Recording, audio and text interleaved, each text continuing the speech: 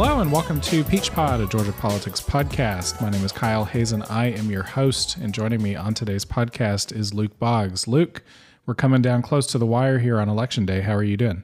Good. It's great to be coming down to the wire in an election season and not having to actually do anything except look into it. And this is the first time since 2012 I haven't been actively working on a campaign, so that's a weird feeling, but a good feeling and a lot less stressful feeling. So nice to just enjoy the campaign from the active observer, encourager role rather than frantic campaign staffer role. Well, we're going to do a little time traveling in this episode. Most of what you're going to hear today, we actually did earlier this afternoon, where we talked about the down ballot races and sort of built on our discussion from last week about the trends that we've seen in Democratic messaging and some of the challenges that they've been facing on the trail in clarifying their message versus the Republican message. So you're going to hear that in the second part of this episode. But tonight, Sunday night, was also the final debate between Governor Kemp and Stacey Abrams, and so we wanted to jump in here right at the front and give a little bit of a rapid reaction. And Luke, we'll start there. I think the thing that stood out to me the most was the format of this debate hosted by WSB was a lot different than the one that we saw hosted by the Atlanta Press Club and GPB in their last debate. Most notably, two things. One, the Libertarian candidate wasn't there, which gave both Stacey Abrams and Brian Kemp a lot more room to just lay their message out there and lay the contrast between the two of them out there. But then the second thing that I really liked was the format of this debate felt a lot more open, where they would give each candidate a question. They'd give them what felt like a minute or so to respond and then let them go back and forth for like 3 or 4 minutes at a time. And so I thought it was really clarifying to kind of hand the debate over to Governor Kemp and Miss Abrams and just let them talk and let them contrast with each other the way that they wanted to. Because I felt like, the byproduct of that was that you didn't hit as many issues tonight, but I thought they hit on a few of the most important ones where they have some of the strongest contrasts between the two of them. And so you just got a better sense of like where each of them stood and what the choice and the stakes of that choice are for Georgians in this election. I really like the Loudermilk-Young debates. I'm usually talking about how much I like that format, but I think this worked much better for these two candidates. And I think it's just having that extra time, and maybe that's what the Loudermilk-Young Atlanta Press Club debates need to do, and just give a little more space. Because while it is good to hit a lot of topics and to kind of get people's opinions on all of them, this one, especially in this race, I think was so much better because it gave Abrams and Kemp a lot more space to talk about what they really cared about and gave them the time to really dive deep into what the differences between the two of these candidates are and their philosophies. And I think, as I've been begging, and in the past today, in the earlier parts of this episode, I begged, Abrams finally really got to articulate her fire Kemp message and why she thought she would be a better governor than Brian Kemp and what he did wrong and what he should be held accountable for. And I think it was way more effective, and both of them were way more comfortable. Like, I actually think Brian Kemp also came out way better in this debate and really got to articulate his vision and the things that he thought he did well. And so I really hope in the future that WSB gets to host debates and keeps a similar format, because like you said, just letting them talk, I thought was really good. And they were both very respectful of each other, I thought. And, they threw some barbs at each other, but I think they took them very professionally and, didn't yell over each other or anything like that. And I honestly think they both came off better from this debate. And it's rare that I say that, but I think they both deserve a lot of credit for doing things better than they did in the last debate. What topics in this debate stood out to you? I think for me, the big one was the economy for Governor Kemp. I think he did really well in talking about that, which is like unsurprising because, in the past, other parts of this episode, I talk about how effective he is on that messaging and just how he handled COVID and trying to hit Abrams on how he perceives she would handle COVID.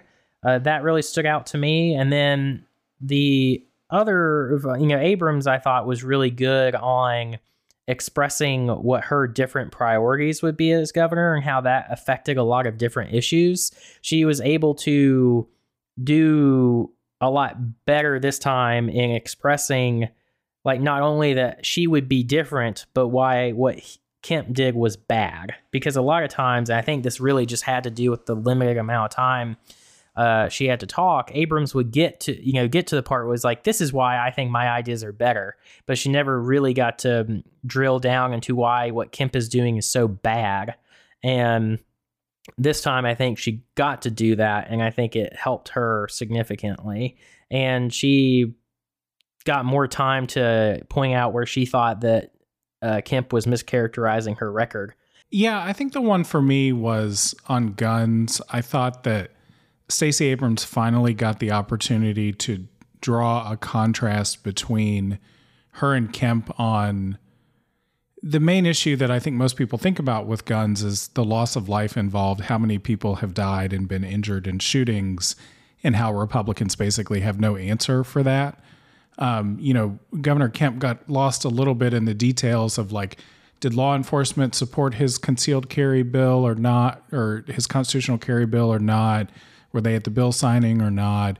What is the details of the background checks and state and federal law and all this stuff?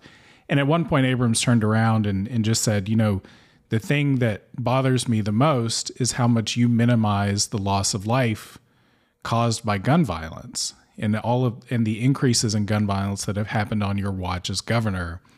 And that, I think, has been the hardest thing on guns for me to understand and I think the message that Democrats have struggled a little bit to get across is that at times it feels like everybody's a little bit sort of prisoner to the Second Amendment and not wanting to be very direct about saying guns are the problem. I thought Abrams's line that she's aiming to protect the Second Amendment and second graders is a really, really good one, and articulated what Democrats' position should be very well this time. And she said that last time, but I don't know, it just came off better this time, probably because it didn't feel so rushed. Well, and that's been a standard line for her, but I think for her to actually get in and explain what that means, because I want to protect the Second Amendment and second graders feels like a little bit of a political line to me, at least at my. Well, I agree that it is. It's just I like it. But I'm a sucker for alliteration. Yeah, but I think to have sort of the governor get lost in all these details and then turn around and be like, but do you care about all the lives that are lost? That's where the contrast felt strongest to me, and that's where I felt like she might have gained some ground on that. And I did think that the format of the debate, and this is the part of the debate where I thought she really excelled, was having room to speak, let her continue to go at Kemp and put him a little bit on the defensive. And it felt like he was a little bit more sort of explaining and, he was incredibly defensive on abortion. Yeah. And so I thought that, she might have gained some ground on that one. And if this is the one, closest to the election, we've got early voting already going on, that it may be meaningful in a way that other debates and other events in this campaign don't really feel like they've been meaningful in terms of dialing support towards her. I think it came at a good time, because if you're actually genuinely undecided in this race, then you probably watch this debate, because it's so close to the actual election day. I think the timing of it was good. And it was probably easier for people to watch this one compared to the Atlanta Press Club debate. And just to return to what I mentioned a minute ago, is just Kemp was surprisingly defensive on abortion, which is strange to me because that is something he's usually seemed pretty comfortable talking about. And maybe he was just, having a mental kerfluffle like we all have. I've had many on this show. But he just seemed like he got really lost in his head trying to explain the fact that people have differing opinions on abortion, which is a very adorable thing to talk about. And I feel like everyone understands that, yes, this is true, Governor Kemp. Everyone has a different opinion on abortion. That's why it's one of the most controversial topics in the country. But it's just he just seemed very nervous at talking about it, and usually he doesn't. And I thought that was interesting because I think because Abrams actually very effectively nailed him down on something, which is the fact that he got asked the question, if the legislature passed a further abortion restriction, what would you do? And he just wouldn't really answer it. And it's pretty rare from Kemp. He usually has a pretty good answer for things, I feel like, even if it's, over an oversimplification or it just rarely appears like a dodge. And this actually appeared like a dodge, which is rare for him. And I thought Leader Abrams was very good at just pointing out that he did not answer this question, which points pretty clearly to me and her, and probably everybody listening, that, yeah, we all know that if the legislature passed a complete ban of abortion, like, Brian Kemp is going to sign that. And I think that was one of the clearest contrasts between her and him that she could point out. And I just thought she did really well on that one. Also, it's just like a flat out lie for the governor to suggest that he's a sort of a prisoner of the legislature, that if he does not want a bill to be considered, he has immense authority to use leverage against lawmakers to have them not consider a bill that he doesn't want considered. And if he, fails in that, but they pass a policy that he doesn't want, he has the veto pen. So, like, to sort of throw your hands up and be like, oh, well, the legislature can do whatever they want, like, that was just like total bullshit. And I hope people see through that. Yeah, me too.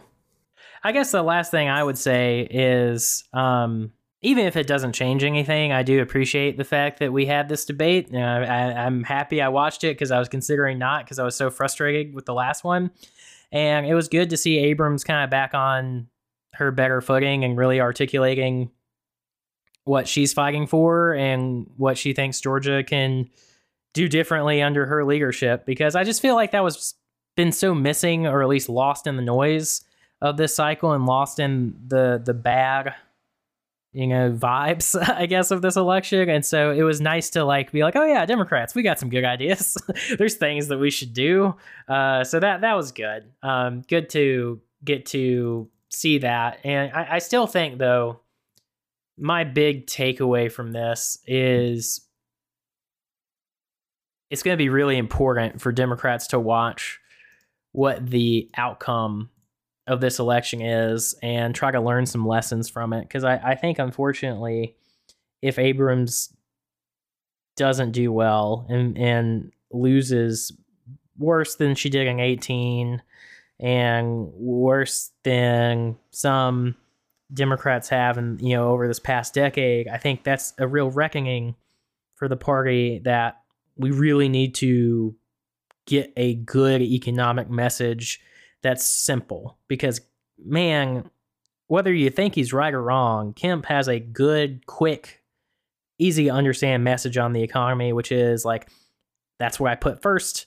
I think it's super important because Kemp's message is very simple. It is this: I think good jobs and a good economy will work out every other problem we have. And if we have good jobs, that's the priority. That's always my priority. And Democrats have basically, adopted a message that is good jobs and a good economy should not always be first in every single circumstance. And here are some circumstances where I think that logic takes us down a bad road. And I just think most Georgians, they find Kemp's message easier to understand and easier to attach to and easier to be sympathetic with, because there's so much explaining that has to go on with the Democratic message. And so I think if Abrams loses, we're going to need, as a party, to figure out a message that says we care about the economy and we care about people, and our plan for the economy is going to help people more. Because I think, unfortunately, right now, it's super easy to do what Kemp does so effectively, which is cast Democrats as, like, look, you might think they're nicer, you might think they're going to care about you more on some niche issues, but they're going to crash the economy and nobody's going to have a job. So, like, all that stuff's not going to matter. And we can't just keep falling into that trap, because I feel like we've been falling into that trap for a really long time, both in Georgia and nationally. And so that's my biggest takeaway from this debate, win or lose for Abrams.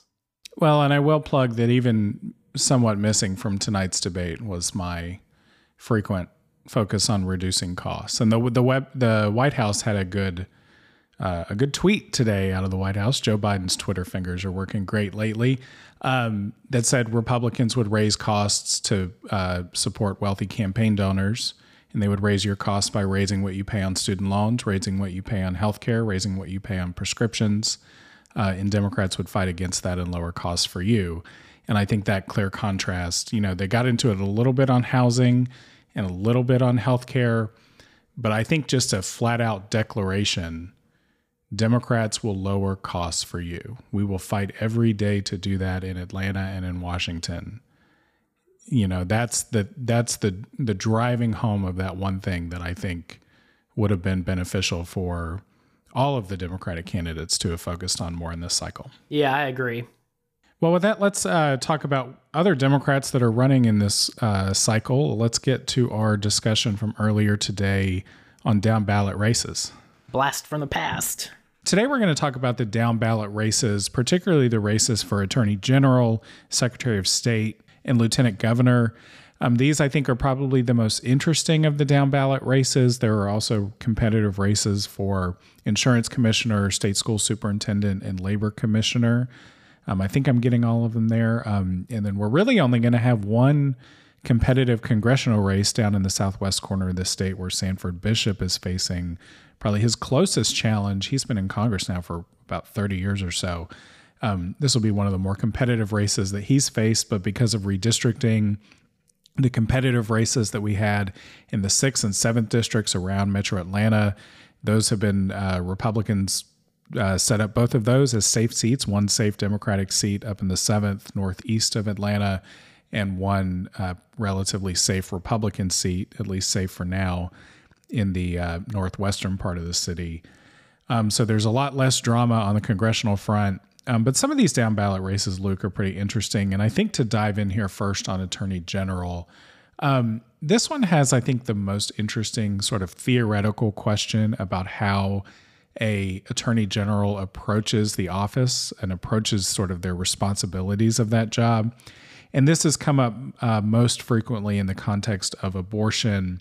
And State Senator Jen Jordan is the Democratic nominee for Attorney General. She has said repeatedly that she would not defend the state's abortion ban in court. She would not be the state's lawyer doing that. And she says that she believes that that's the right position because she believes the law to be unconstitutional at the state level, that it's a violation of privacy protections provided by the state constitution. But her opponent, Republican Chris Carr, who's the incumbent Attorney General, has really lambasted her for that view and said that she is sort of in dereliction of duty of the office of Attorney General over her personal views by refusing to defend the state's position in court. Luke, you're, I think, definitely more well-positioned to answer this question than I am on this podcast, but what do you think about this sort of theoretical difference between the two, and do you find it compelling what Senator Jordan says when she says that, because she thinks it's unconstitutional on the state level, she is in the right to not defend the state's position in court, even as the state's top lawyer? Yeah, it's a very interesting debate. I have a bit of a weird perspective on this because I work with Mike Bowers, who was Georgia's Attorney General from 1981 to 1997. So I have a unique exposure to the Attorney General's office and have heard a lot from Mike on his perspective. My perspective is actually surprisingly similar to his. He's a pretty conservative guy, but his view is that the Georgia Attorney General is an independent office, and that if the governor or the legislature is doing something unconstitutional, then it's the Attorney General's job to stop that, and that that is the role that they play. I think that's a high bar to meet, and I think if an Attorney General sees a state official doing something illegal or doing something unconstitutional, it is their job to step in and to stop that. I think you have to make a pretty high bar for that to take on that role. And so that is to say, I would say about 98% of the time, 99.9% of the time, you as Attorney General, you should defend the laws of the state, even if you disagree with them, because that is the role in the system. As Attorney General, if you come across a law that you feel like conflicts with the Constitution, then I believe you should say that and, challenge it in court. That would be your role, because there are plenty of times that I could imagine where the legislature would think of a law and push it through, even if it was the legal community's opinion that that law was unconstitutional. There is no magic thing that happens, in a legislature. If you pass a law that's unconstitutional, that prevents you from passing it. And so I think that is an actual role that the Attorney General should play. In this specific circumstance, it's very interesting because Jen Jorgen is pursuing a novel legal argument and, putting out her position that, I believe I've read the case law, and I think that this law should be challenged under the Georgia Constitution, making this specific argument. And what's different about a lot of situations where attorney generals in other states have gone against the legislature's wishes is, it's something that has kind of explicitly been said that is unconstitutional. Here it's a novel argument. I still think that's the role. I think that's part of the role, and I feel less conflicted about this being something inappropriate because of the fact of two things. One, Jen Jorgen is campaigning on the fact that this is how she sees the Constitution. I think this is good for the electorate, and that, she's being 100% clear that that's what she thinks and that's what she's going to pursue. So there's no sort of, hiding the ball, people getting surprised if she did this. And then two, there's checks and balances in the American legal system. We've seen that those have been pretty effective when people try to pursue unorthodox claims, because my only concern with an attorney general doing this is if an attorney general started to just challenge things that were obviously not unconstitutional or illegal and just kind of create fake controversies and cases. I don't think there will be a lot of time in the Georgia legal system, especially for an attorney general who did that. But I definitely don't think that's what Senator Jorgen is advocating for here. I think there's definitely a basis in Georgia case law that would give you a legitimate claim to this argument. And the last thing I'll say, because I've been talking way too long, I 100% disagree with how Chris Carr characterized it, which is basically being the government's lawyer and supporting the government in every case. That's not the case. We've, again, hear a lot about it because I work with the guy, but when Mike Bowers was attorney general, he sued the governor twice. And so that's definitely a role for attorney generals in Georgia and across the country to be an independent check on the governor, on the other executive elected officers. It's supposed to be an independent constitutional officer and not be beholden to the rest of the executive. And I think that's better that the system is made that way, because there are times where the governor is doing something illegal or unconstitutional, and you need somebody there to say you can't do that. And that's what the attorney general is supposed to do.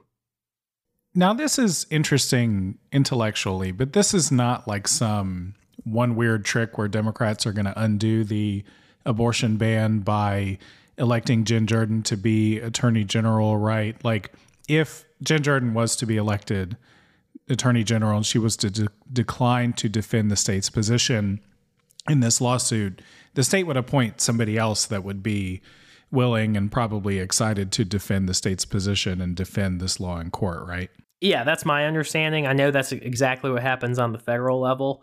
I have not been exposed personally to that scenario where you have the Georgia Attorney General not wanting or not feeling like they can defend a law. So I don't know if there's something specific to Georgia that I am missing that would keep them from doing that. But there's definitely nothing I'm aware of that would prevent the legislature for, to find outside counsel to handle a case if the attorney general declined to.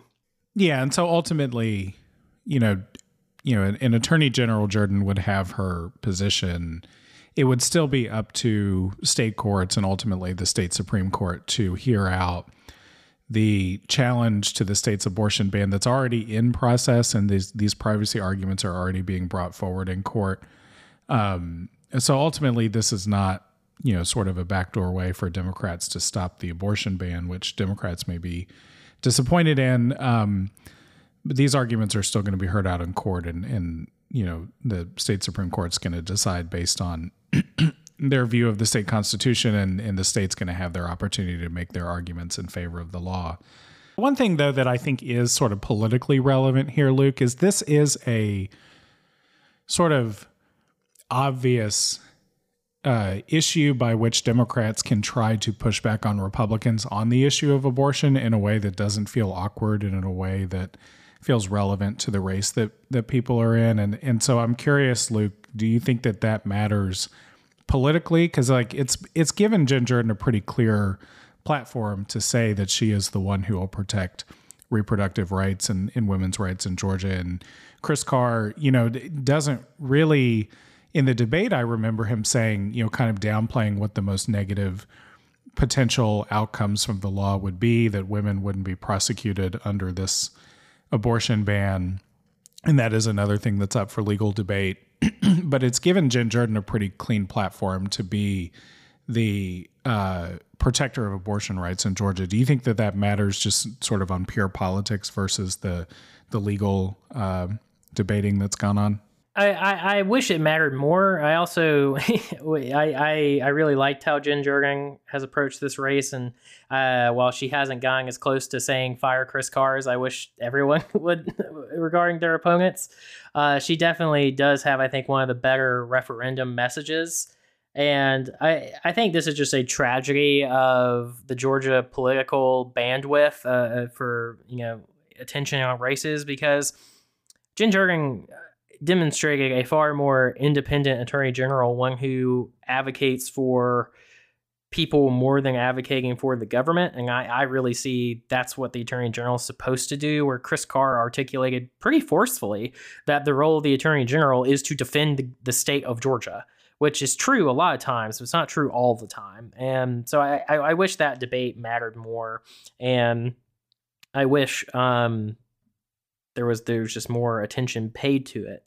The other thing that I think is highlighted by the way both of them approached this debate is just, Chris Carr not being honest about what the potential repercussions of the bill are, because the truth of the matter is he does not control, as the attorney general does not control what district attorneys do. And ultimately, if anyone gets prosecuted under the heartbeat bill, whether it's a doctor or a woman receiving an abortion, it is going to come up, it really just comes down to what is one district attorney in any of the judicial circuits in Georgia is willing to do, because that's all it takes is one district attorney thinking that I've looked at this law, I believe that I as a prosecutor have the ability to prosecute people for these offenses, and they bring the charges and the chips fall where they may with that. There's nothing Chris Carr can really do about that. And even if that's not his read on that legislation, that is the truthful thing, is that it just takes one DA to do that. When he tried to have it, he tried to have it both ways on prosecutorial discretion too, because he was very critical of Democratic district attorneys that he says are too soft on crime and have refused to prosecute crimes in their judicial circuits. But then he seemed to feel like he could comfortably speak for all district attorneys, and downplaying and just dismissing the claims that some district attorney could use the personhood provisions of the bill to, for instance, charge a woman with murder or charge a woman with homicide if she is participating in and receives an abortion and participates in that act. He seemed to want to just have it both ways depending on his own political views there.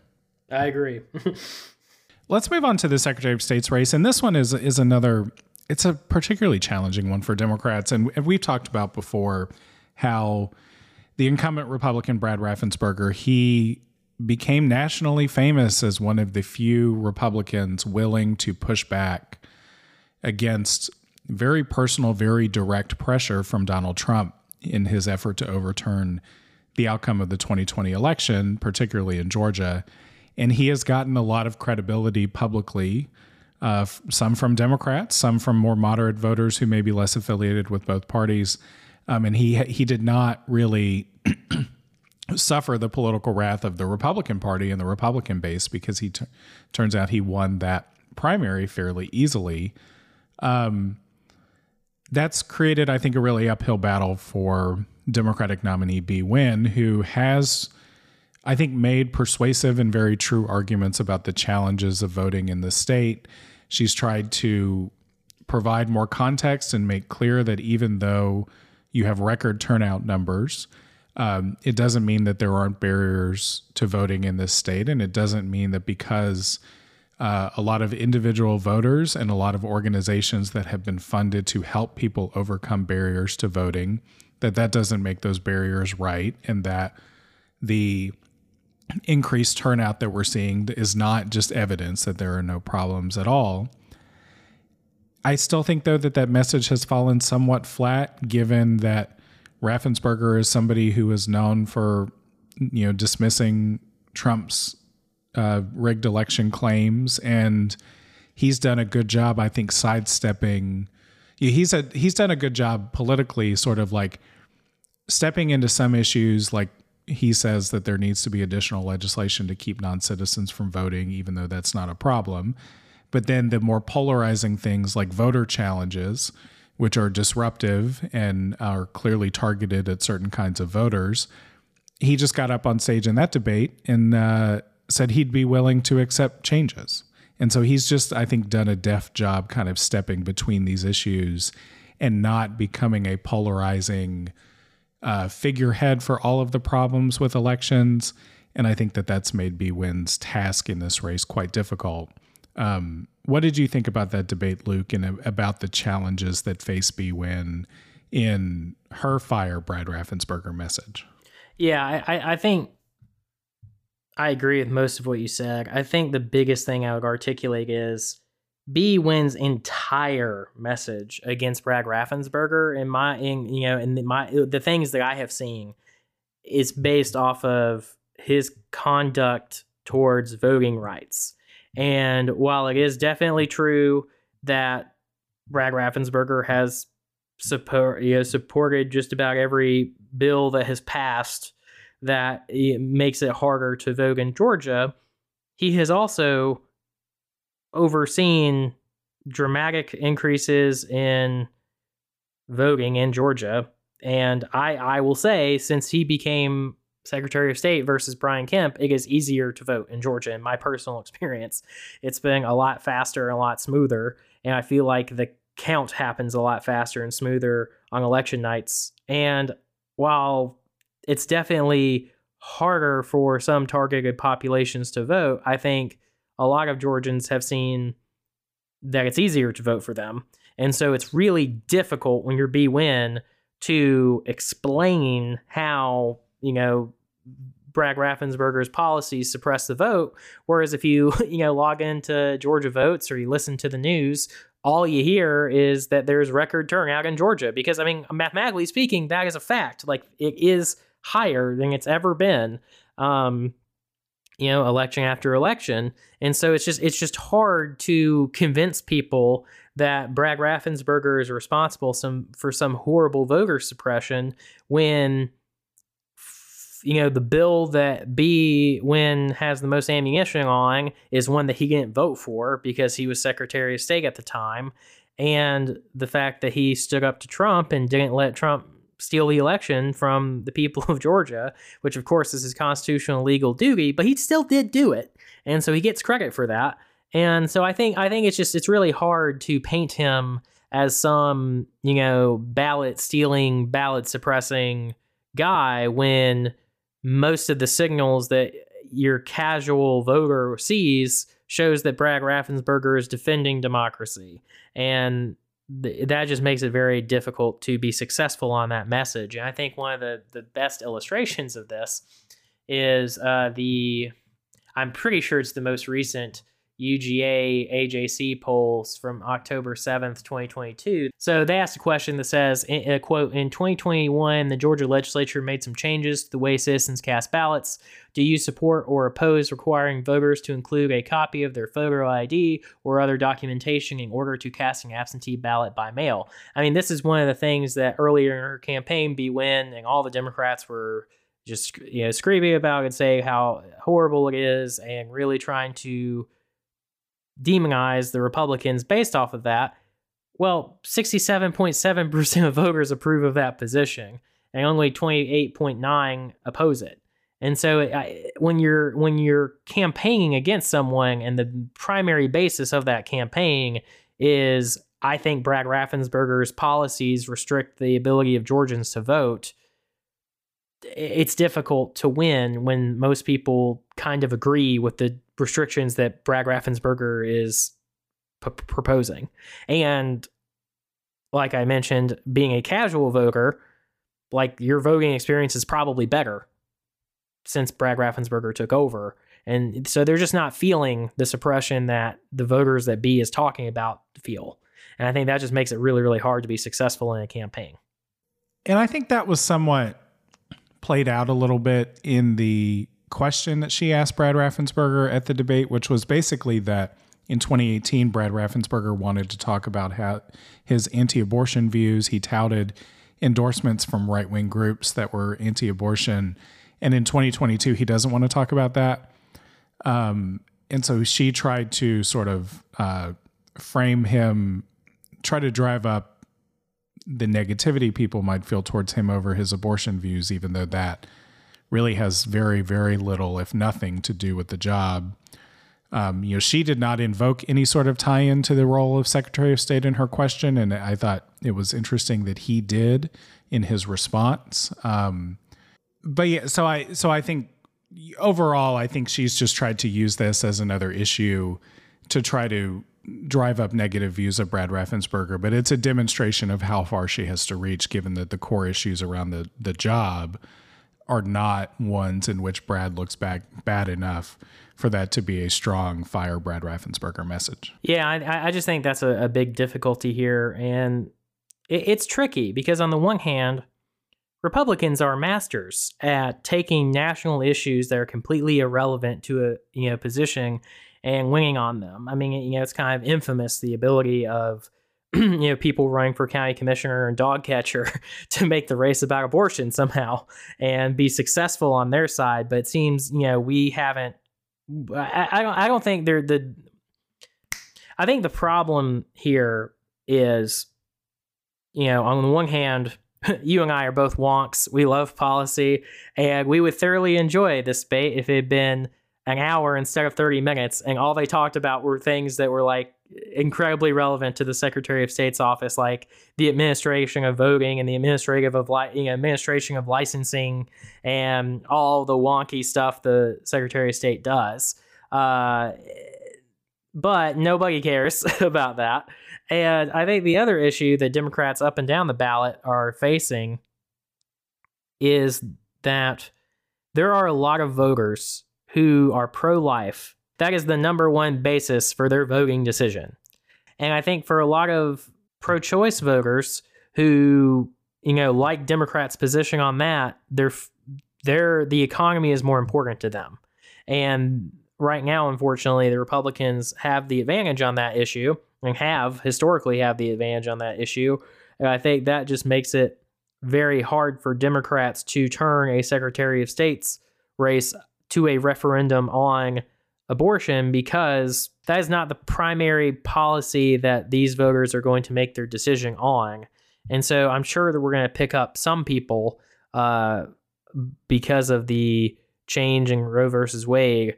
But I don't think as of right now, that is enough voters' number one policy issue for us to be successful in the same way that Republicans historically have been, because they have those they have those single issue voters. So yeah, I think that and the polling, I think, reflects the uphill battle that Bee Nguyen faces. And you might have the numbers in front of you. I have it. Give me one second. In the earlier polls, she was down by 20 points, and the race looked basically out of reach. And Luke, I know you saw the other numbers from the more recent poll where it was a little closer. Yeah, so that October poll, I mean, a little closer. It is now 47.9 for Raffensperger, 33.9 for Bwin. So closer, sure, but that's still very, very big gap. What's interesting though is, I mean, there is still 11.8% of voters who are undecided, and Metz, who's the Libertarian candidate, is getting 6.3%. I think that has to be high, but maybe that's actually what he's gonna get. But I'm surprised by that number. I'll leave it at that. Well, for what it's worth, and I don't really want to give Ted Metz any oxygen because I thought he was even worse than Shane Hazel from our last Libertarian from our last debate discussion. He was the one who stood there and basically said there were grave irregularities with the election and tried to tag Raffensperger with having allowed those to go through, insinuating that, and I don't think he said the election was outright stolen, but he was the only one that was a backer of the idea that there were these grave irregularities. And, 6%, maybe there are that group of people who still think the election was stolen from Trump who have found their champion in Ted Metz. Yeah, that's very fair. I think you're right on that. That could be relevant in forcing this race into a runoff, because you would think Raffensperger should be smooth sailing to get above 50%. In some ways, I guess, while probably bad for democracy, it might be a small help to Bwin if she gets a little bit more time to fight this out a little bit longer in a runoff. But that was all I thought also of Ted Metz's entire contribution to that debate. It wasn't a great one. Yeah, and the Libertarians, I think it's really interesting because I feel like all of the Libertarians this cycle have taken very different approaches, because typically I at least from my watching, the Libertarians usually are just kind of pushing a very traditional libertarian message of just, smaller government, no regulations, get out of the way of social issues. But this year, I really feel like every single libertarian candidate took time, every single libertarian candidate worked really hard to be the choice of the Republicans who were uncomfortable with the candidate they had. So like you just mentioned, you have Ted Metz basically being the MAGA Republican option and being the big lie supporter, but the Libertarian who's running against Herschel Walker and Warnock, Oliver, he sounded very much like a traditional Republican, and he just seemed like he was trying to be like, hey, if you don't like Herschel Walker and you want just a normal Republican, I'm pretty much like that, you should vote for me. And I just feel like every single Libertarian in these races sort of tried to find that angle, that they could be like, they could be the solution to what Republican voters' concerns were with the actual Republican candidate. Except, the guy running for Attorney General, Cowan, he just used that as an opportunity to like hype up his dad and the dogs, which, good for him. I appreciate that. He's just like, was like, I have no chance of winning. I'm happy to be here. Yeah, I did like the end of his. He basically just did give a go dogs at the end of his thing, because he's like, all three of us are graduates of the University of Georgia Law School, which is where my dad was dean for a while. So yeah. I just want to let you guys know that. That was his closing statement. It was beautiful. I loved it. It's just like he had a shot and he took it. So good for him. Honestly, a lot nicer impact on the debate than the one Shane Hazel had. All right, well, let's jump into Lieutenant Governor here, Luke. And the interesting thing about this race, I think from the beginning, was whether or not Republican Burt Jones, who's a current state senator running to be the leader of the state Senate and second in line for governor in the lieutenant governor spot, whether or not his role as a fake elector during the 2020 election would be detrimental to him politically. He obviously has some legal issues related to that we can talk about somewhat separately, but he was the one Republican to come through the statewide Republican primaries who could be most associated with Donald Trump's attempts to steal the 2020 election in Georgia, in part because he was a participant in at least one small aspect of it. What do you think, Luke, about whether or not the Democrat in this race, Charlie Bailey, has been able to sort of effectively apply that label to Burt Jones, and whether or not, that is something that people care about, whether or not, this office is something people care all that much about?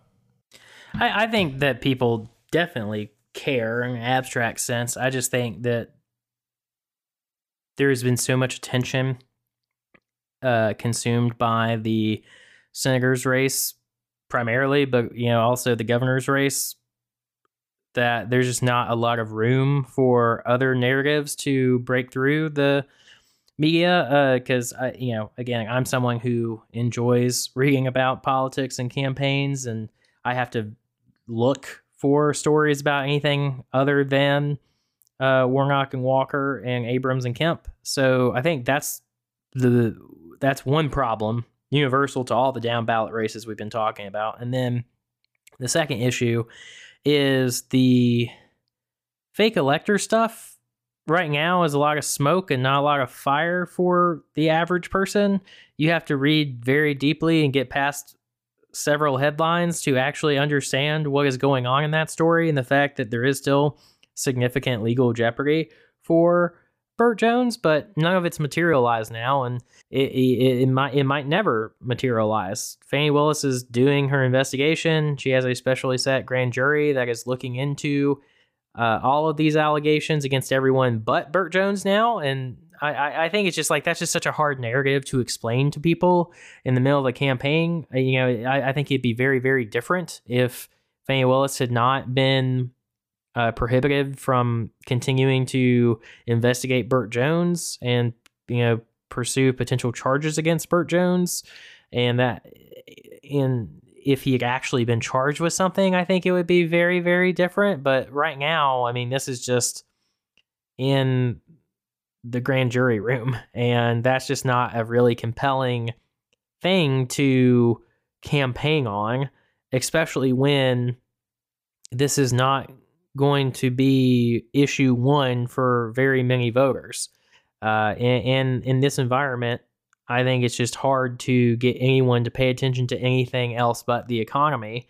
And the fact of the matter is that most people think that Brian Kemp has been doing a good job on the economy. He could not have gotten luckier, I think, and this helps every Republican up and down the ticket, I think, because he is the state party, frontman, bannerlord, you could say, because he sets the tone.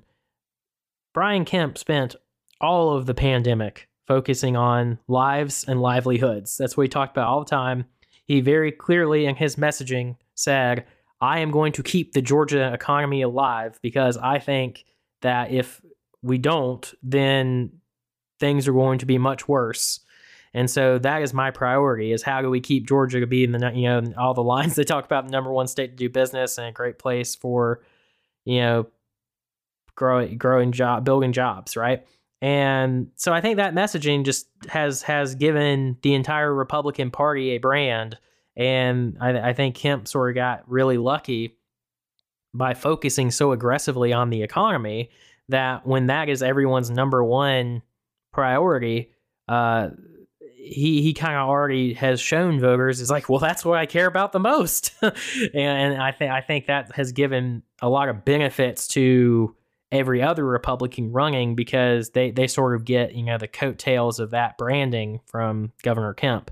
And so I think the fact that Charlie Bailey wasn't able to effectively convince Georgia voters that he was on Team Democracy with Brian Kemp and Brad Raffensperger, and Burt Jones was this crazy Trump guy, and he wasn't able to really articulate in a way that caught traction that he wouldn't do anything weird on the economy.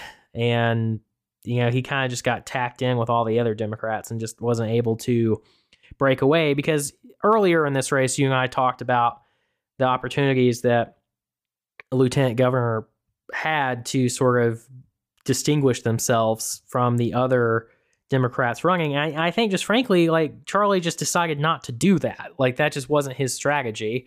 And we'll see if it works or not. But he definitely decided to just be another Democrat running rather than trying to really put some distance between him and Stacey and all the other Democrats. And I it seems like to me it hasn't worked, at least based on the polls. Well, I think he, earlier in the race, I think he did get asked, I don't remember if it was a media availability or some other forum or something, if there was any policy by which he disagreed with Stacey Abrams, and he just flat out said no. I don't know that distancing yourself on any particular issue would be the right path. I do think, though, that you basically are somewhat resigned to whatever the outcome for Democrats is if you don't find some way to create an individual brand for yourself. And I don't know that in creating your individual brand around a policy disagreement or some sort of value disagreement would have been the right thing. I think that probably creates more problems with you by making you less popular among your Democrats, particularly if you decide to create that disagreement with Stacey Abrams at the top of the ticket. But I do think, the one, really, I think the only statewide candidate that I can think of that has sort of a personal brand and who the race feels a little more personal for is Jen Jordan. And I think it's more so just around the way she's approached the legal question and just staked out a very clear position that, Stacey Abrams says that she will repeal the law, the abortion ban. And Jen Jordan's, most attached to the idea that it's already unconstitutional. And her expertise as a lawyer, her background as a lawyer, I think gives credibility around that message, even if Republicans disagree. But yeah, I was thinking about that question, Luke, as we think about there's just not any sort of standout individual in any of the down ballot races. And maybe that just in this environment, there was never going to be one because there just isn't really a path. But I don't, is there anything you can think of that a Democrat running for one of these down ballot races or running for a state house or state Senate race could have just made their fate all that much different than Democrats overall, or everybody's just kind of in the same boat and it's going to sink or it's going to float one way or the other, mostly depending on how people feel about Democrats versus how they feel about any one of these individual candidates? Well, I think what Democrats had to do in each of their races is look for how they could have taken a strength of their opponent and used it against them. And I think Charlie Bailey probably had the best opportunity to do this with the fact that he could have said, I stand with Brian Kemp and Brad Raffensperger. Why didn't you, Burt Jones? And just align himself with them and try to basically pick off the voters who, and I know a lot of them. I know a lot of people who are very anti-Trump. They're generally Republican. And so, basically from 2016 to 2020, they were starting to lean Democrat. But then they've kind of come back to Kemp and Raffensperger very comfortably. I mean, these are the people who we're going to see vote for Warnock and Kemp. These are real voters. They're out there. I know a lot of them.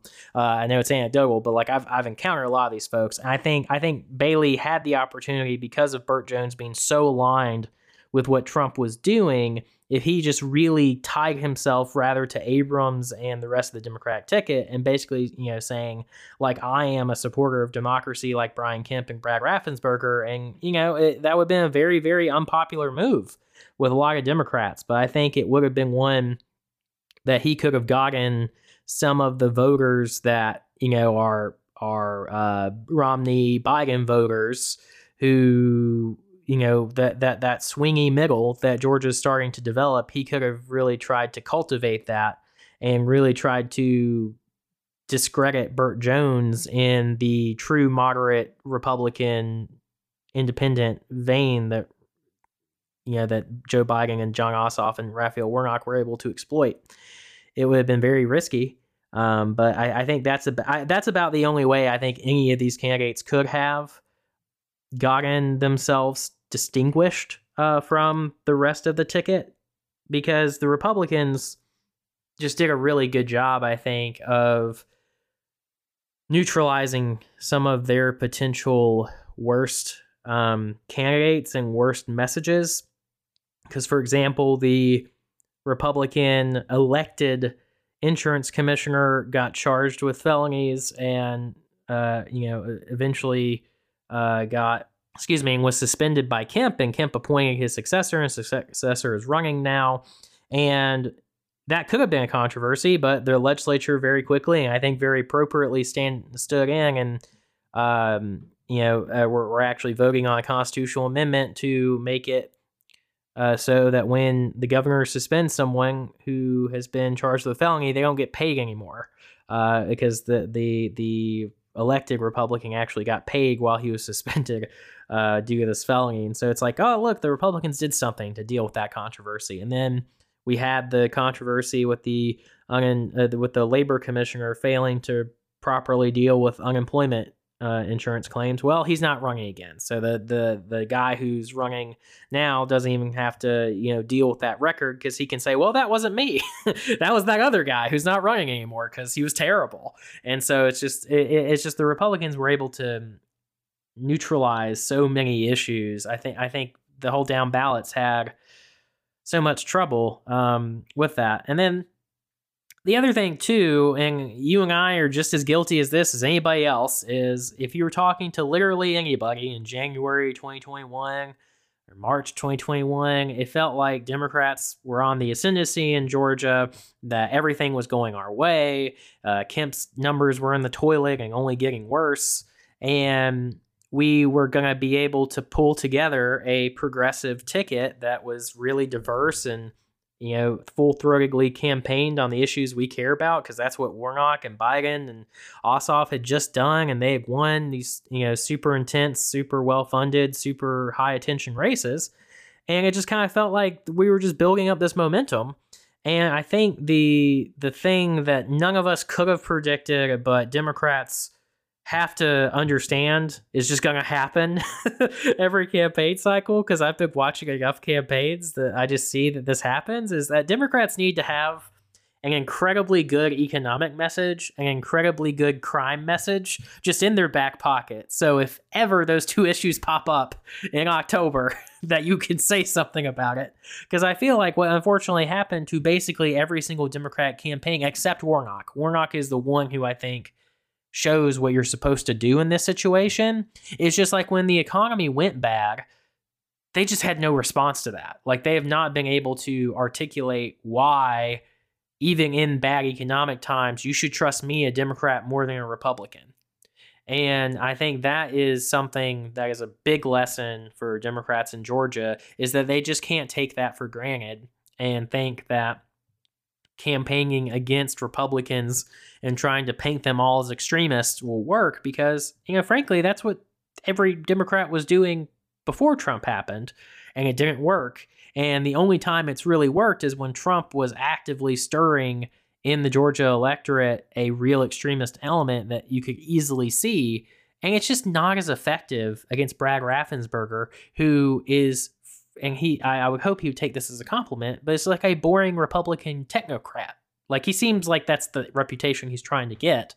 And I mean, like, it just doesn't work against him in the same way as it does against Kelly Loeffler and David Perdue when they're out there screaming on the trail about crazy stuff. And Kelly Loeffler saying that, she's to the right of Genghis Khan and just like being wild-eyed conservatives. Like, they're just running, like, the Republicans this time are just running a very, very different race than Perdue and Loeffler ran. And I think, unfortunately, none of our statewides, except Warnock, have realized that and have adapted to campaigning in a different way. And I just think that is the problem, is that none of the Democrats were really willing to do anything that would make any other Democrat worried about how they were campaigning. And, it was just kind of like all of us or none of us. And, it's hard to know if that's the right strategy or not. And then the last thing I'll say too that I think illustrates this issue is that it really does seem that you need the Trump factor, or at least the Trump level of extremeness, to win as a Democrat in Georgia statewide, because everybody forgets that there was a Democrat running for public service commissioner in the runoff in January in 2021, and he did not win. Like, Daniel Blackman is not our Democratic public service commissioner. And I think it is because that the guy he was running against was not crazy, or at least did not come off as crazy to most of the Georgia electorate. And because of that, it's just a lot harder for them to win, I think, unless the polls are just very, very wrong, which is, again, always the disclaimer. That is what Stacey Abrams thinks is happening, and that there's this great Democratic wave coming, and her and all the other Democratic statewide are going to win because her voters are just not being caught.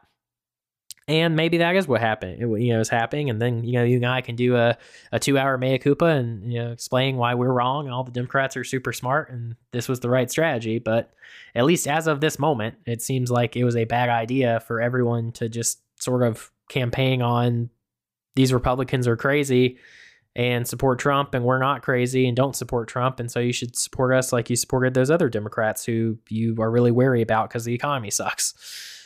Yeah. It's tough. The other thing I saw this week is that there's some reports that some of the funding of Get Out the Vote is kind of drying up among progressives, and that the budgets of a lot of these GOTV organizations are shrinking at the exact wrong time, when their Democrats' advantage in you noted about sort of people's general sentiment about Republicans in 2020 and how they kind of got hooked in with the extremes around Trump, and that they've sort of recovered from that. The other sort of big disadvantage Republicans had in 2020 was a really effective ground operation the Democrats had, and Republicans have spent a lot of time, and Kemp said this directly, they spent a lot of time learning lessons from Democrats about how to do effective GOTV and focus on that. And so they've invested quite a lot in doing that. And that comes at the same time that in crunch time here, funding is sort of drying up for Democrats particularly on the sort of state and local level GOTV that had been funded really heavily in 2020. So it creates a tough environment for Democrats to be victorious in. And I think that's also why you see the polls where they are and the sentiment among Democrats where they are a week before the election. Now, we are just over a week from Election Day here as we record on Sunday, October 30th. But that doesn't necessarily mean that all these races will be over. As a reminder, all statewide candidates in Georgia have to get 50% plus one of the vote to win outright in the general election. Otherwise, the top two candidates move on to a runoff.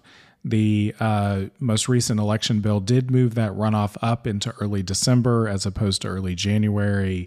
Luke, what do you think about runoff possibilities? Do runoff possibilities add any sort of wild card element for, increased attention on these races and maybe sort of a second chance for Democrats in December? What do you think about prospects related to those? The historical trend in Georgia is that runoffs are very bad for Democrats. We have the most recent, but they bucked it last time, right? Exactly, and so that's the question. I think honestly, it's going to heavily depend on what the national situation is. I think if you are Raphael Warnock, there would be absolutely nothing better for you than Republicans having like 51, 52 seats, and then your race doesn't matter, basically, because to Republicans, I think they're going to stand by Herschel Walker as long as he looks like he is the difference between a majority or not. But the moment that the Republicans have a majority, even if Herschel loses, I think they get a lot less interested in him being a senator. And so I think if you're Warnock, that's really what you'd love to see happen. I'm not really sure how the rest of the races play out. I think it's sort of a similar dynamic, whereas if you're just about anybody but Stacey Abrams, it's probably better if Warnock is in a runoff and you're in a runoff with him, and it's a situation where the control of the Senate is not on the line for this race, because I think Democrats in that situation will be very fired up and wanting to get a win somewhere, whereas Republicans, I mean, they're just not going to be that excited about Herschel, I don't think. National Republicans and all the people who pour in the big money, I think it'll be a lot easier to treat Herschel like Roy Moore if it doesn't matter. Whereas right now, when it matters, it's easier for them to stand by him. And, you know, as we've discussed, all these races, there's a huge proportion of the electorate, at least based on these polls, that are undecided or don't know or are camping in the Libertarian right now. And typically what you see is that people, you know, change their mind and pick one of the two parties when they're in that undecided camp. And then even some of the people who are saying they're going to vote for the Libertarian do the same thing. But there's enough right now. There's enough people who are under 50 that we definitely could see runoffs. And I think the Senate one is going to be the most interesting and the only one that Democrats have a real chance of winning with based on history. But it's hard to tell. The 538 forecast has Warnock at 49.3% of the vote. And you know, that would mean we go to a runoff if that was what it actually ended up being. So we might say, you know, as one of Warnock's newest ads highlights, we may be dealing with him during Thanksgiving. Which his ad was clever in saying, you don't want to hear from me over Thanksgiving, so go vote for me today. All right, well, I think we will leave it there until probably after Election Day. Maybe Democrats will prove us wrong and we can do a giant postmortem about how we don't know anything. And we've become just like all those other pundits, Luke. Yeah. So we will see you after Election Day. If you haven't yet, go vote, take advantage of early voting while you can. And if not, it is worth it to go vote on Election Day. Make sure that your voice is heard in this race and in races all the way up and down the ballot here in Georgia. Definitely just want to reiterate what you just said, Cal. Go out there and vote. A lot of people have already voted. We have, as of right now on Georgia Votes, 1,634,330 voters. And so you should get yourself in that number and be one of our many voters. And if nothing else, that number tells you that the lines on Election Day might not be that bad because a lot of people have already voted. And there's still, you know, this is a weirder election in the sense that it is not the first week of November, the second week of November.